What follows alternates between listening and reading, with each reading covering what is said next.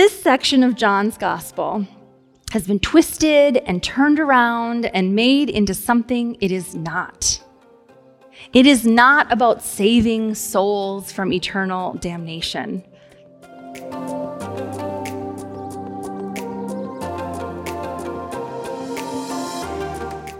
As we continue in the second week of Lent, our readings now turn from Matthew's gospel to the Gospel of John, and we're going to stay in that gospel for a couple of weeks. In these coming weeks, we will get long stories of different people and their very different encounters with Jesus. And we're going to spend some time trying to understand what they mean for us. Now, today begins with a familiar story for some of us that we often kind of breeze through on our way to get to one of the most well-known and well-loved verses in all of Scripture, John 3:16. But so much happens before we get to that verse and to the one after it, and I want to spend a little time there. So I think my favorite part of this story is actually not where it ends up, but how it begins. The story does not begin with the gospel in miniature, as Martin Luther called John 3:16. It begins with Nicodemus. He is a Pharisee, a teacher, a keeper of the law. We sometimes think of them as the bad guys of the Bible, but they're not. They're just normal teachers of the rules of the church. And he comes under the cover of night to question Jesus. He doesn't come at night for a nefarious reason, just out of curiosity. He thinks that maybe after what he's seen and heard, maybe Jesus is who they've been waiting for. Maybe he's the real deal. But Nicodemus can't possibly say that out loud. He certainly can't be seen talking to this rabble-rouser, so he comes at night. And again, for me, it's not so much when he comes that matters, but why. Nicodemus comes because he wants to hear some more. This is why this is my favorite part of the story, because Nicodemus comes not with all the answers ready or to prove his point or to fight it out with Jesus, but because he has some questions that he wants the answers to help him figure out just who Jesus is. Now, to be clear, Pharisees are not supposed to have questions. They are supposed to have answers. But he starts out, "You must be from God, right? How else could you be doing all of these things if you weren't from God?" So he's basically saying, "You're the Messiah, right, Jesus?" And Jesus' response is, let's say, less than helpful to that question. Jesus says, "Very truly, I tell you, no one can see the kingdom of God without being born from above." I also don't understand what Jesus is saying here, especially since the question is, aren't you the Messiah, essentially? It doesn't answer the question, so they keep kind of going back and forth without Nicodemus ever really understanding what Jesus is trying to say. Until they get to that John 3:16 part where Jesus says, "For God loved the world that he gave his only son so that everyone who believes in him may not perish but have eternal life." You know this, you've said it, many of you have this memorized. And suddenly we get to John 3:16 and we say, oh, Jesus is telling us we just have to believe. That's the whole point. I'll just go ahead and check believing off my list and be on my way. Right? Nicodemus and Jesus have an exchange about being born from above, which is sometimes translated as born again. And with that information, Nicodemus does what so many of us do. He takes something Jesus says, he takes it literally instead of metaphorically, asking, "Am I supposed to climb into my mother's womb and be birthed again?" You guys. I feel like Jesus makes such a face palm here so hard. I have a mug. I took a picture of it. I brought it this morning. Nick's got a picture of it for you. It's one of my favorite mugs. A friend got it for me. It's Jesus saying, "OMG, you guys, that's not what I said." And he's eye rolling really hard there. This is this moment here where he's just like, oh my gosh, of course you're not going to, as a grown person, climb up into your mother's womb and be born again. That's weird, right? Oh, I just feel like you can feel his eye roll. You know that's not what I mean, he says. You have to be reborn of water and spirit.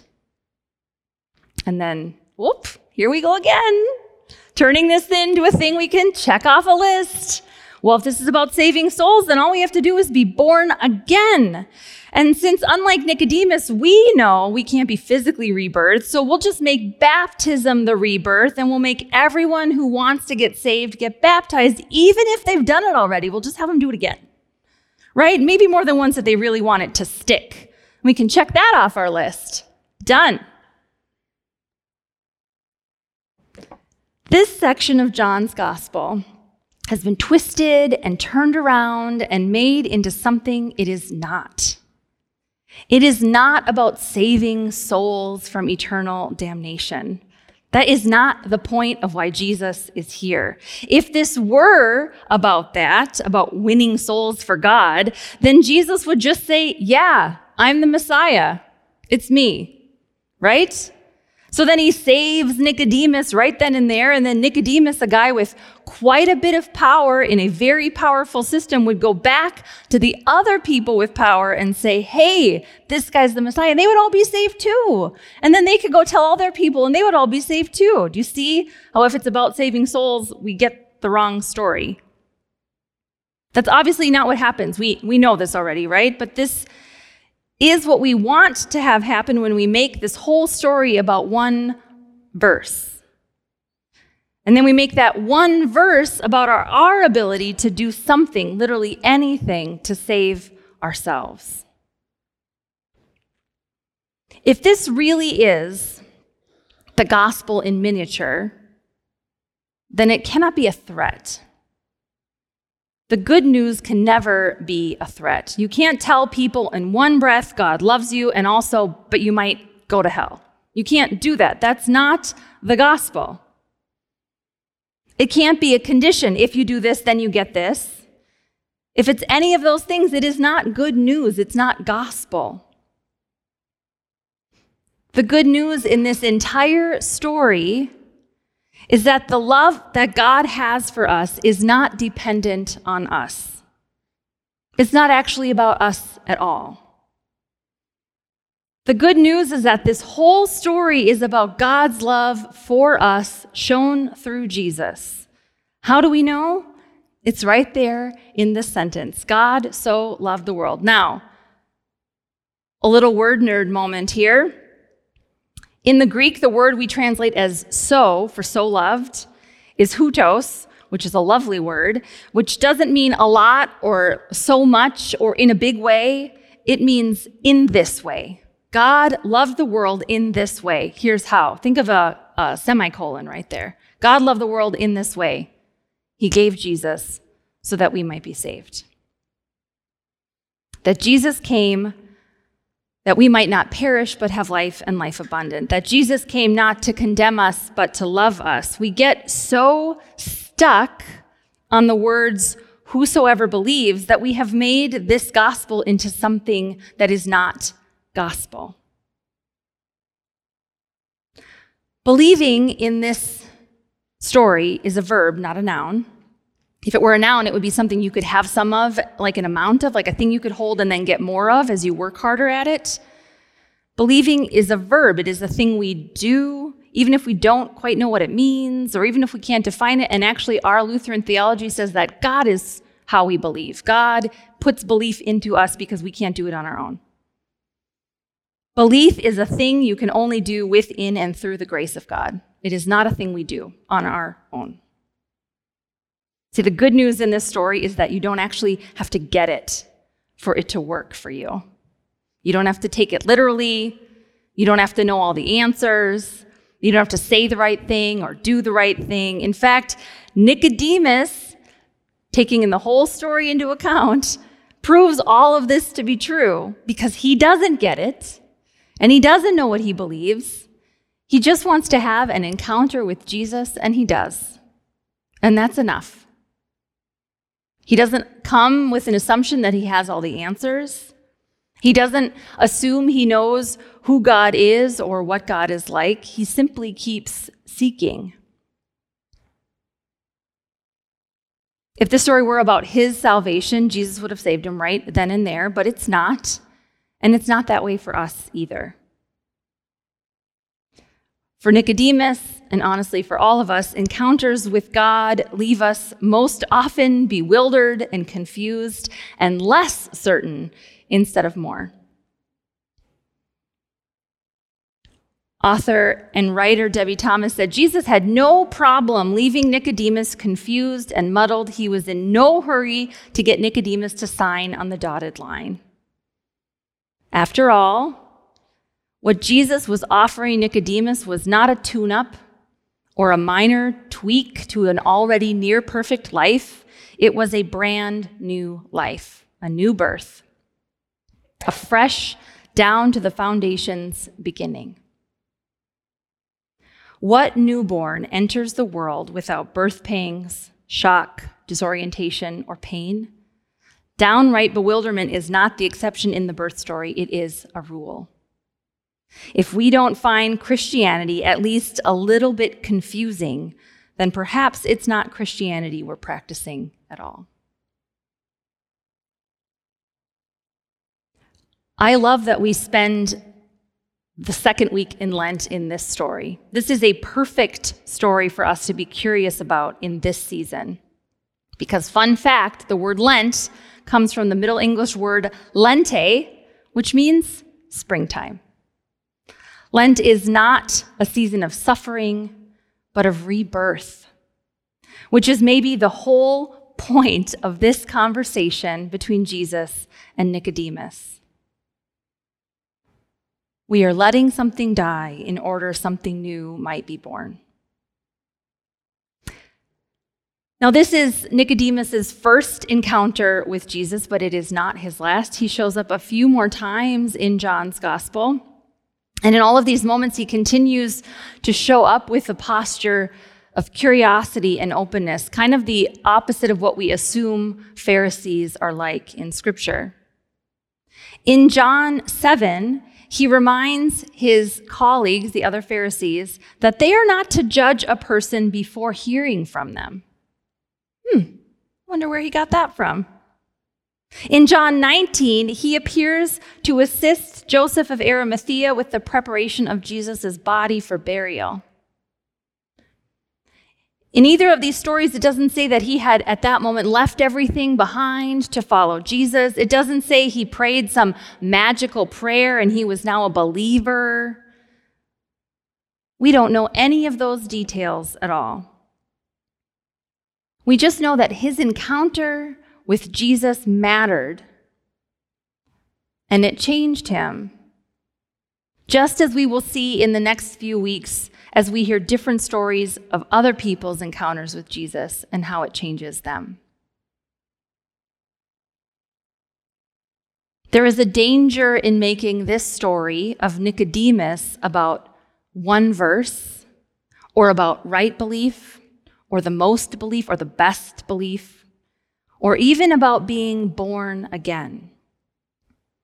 When we do that, we miss the wider story, the bigger gospel, the good news, and we turn something beautiful into something threatening.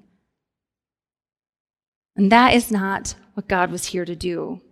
For God did not send his Son into the world to condemn, but to love. Again, Debbie Thomas wrote, what does it mean then to believe in Jesus? For Nicodemus, it meant starting anew, letting go of all he thought he understood about the life of faith. It meant being born again, becoming a newborn, vulnerable, hungry, and ready to receive reality in a brand new way. It meant coming out of the darkness and risking the light. None of this can be reduced to an altar call or a litmus test. The work of trusting Jesus is mind-bending, soul-altering work. It is hard, it takes time, it involves setbacks, fears, and disappointments. No wonder Nicodemus walked away baffled that first night. Jesus was calling him to so much more than a rote recitation of the sinner's prayer. He was calling him to fall in love and stay in love. Why is belief important to God? Because love is important to God. To believe is to be love. To believe is to be love. It is a rebirth, not a threat, but a promise. Because love is the promise we receive through faith, through God, through Jesus. No matter how hard it is, no matter how mean and nasty people get, or how scary the world seems, or how hard it is to trust or believe in God when things don't go the way we hope, we won't stop trying to find God amidst the chaos. We keep asking questions. We keep seeking out God under the cover of night and in the bright of the noonday sun. We keep staying curious together about what God is birthing in us right now. All of that is possible because we sit in the fact that we are loved first, already, right now. And no matter how much we are tempted, we will not give up on love today. Amen.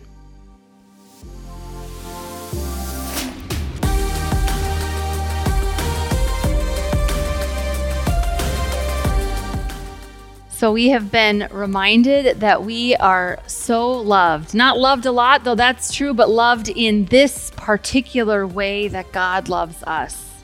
That we have been so loved in the way that He sent us Jesus, that we may have life and have it abundant. So now do we take the food, the gift we've been fed?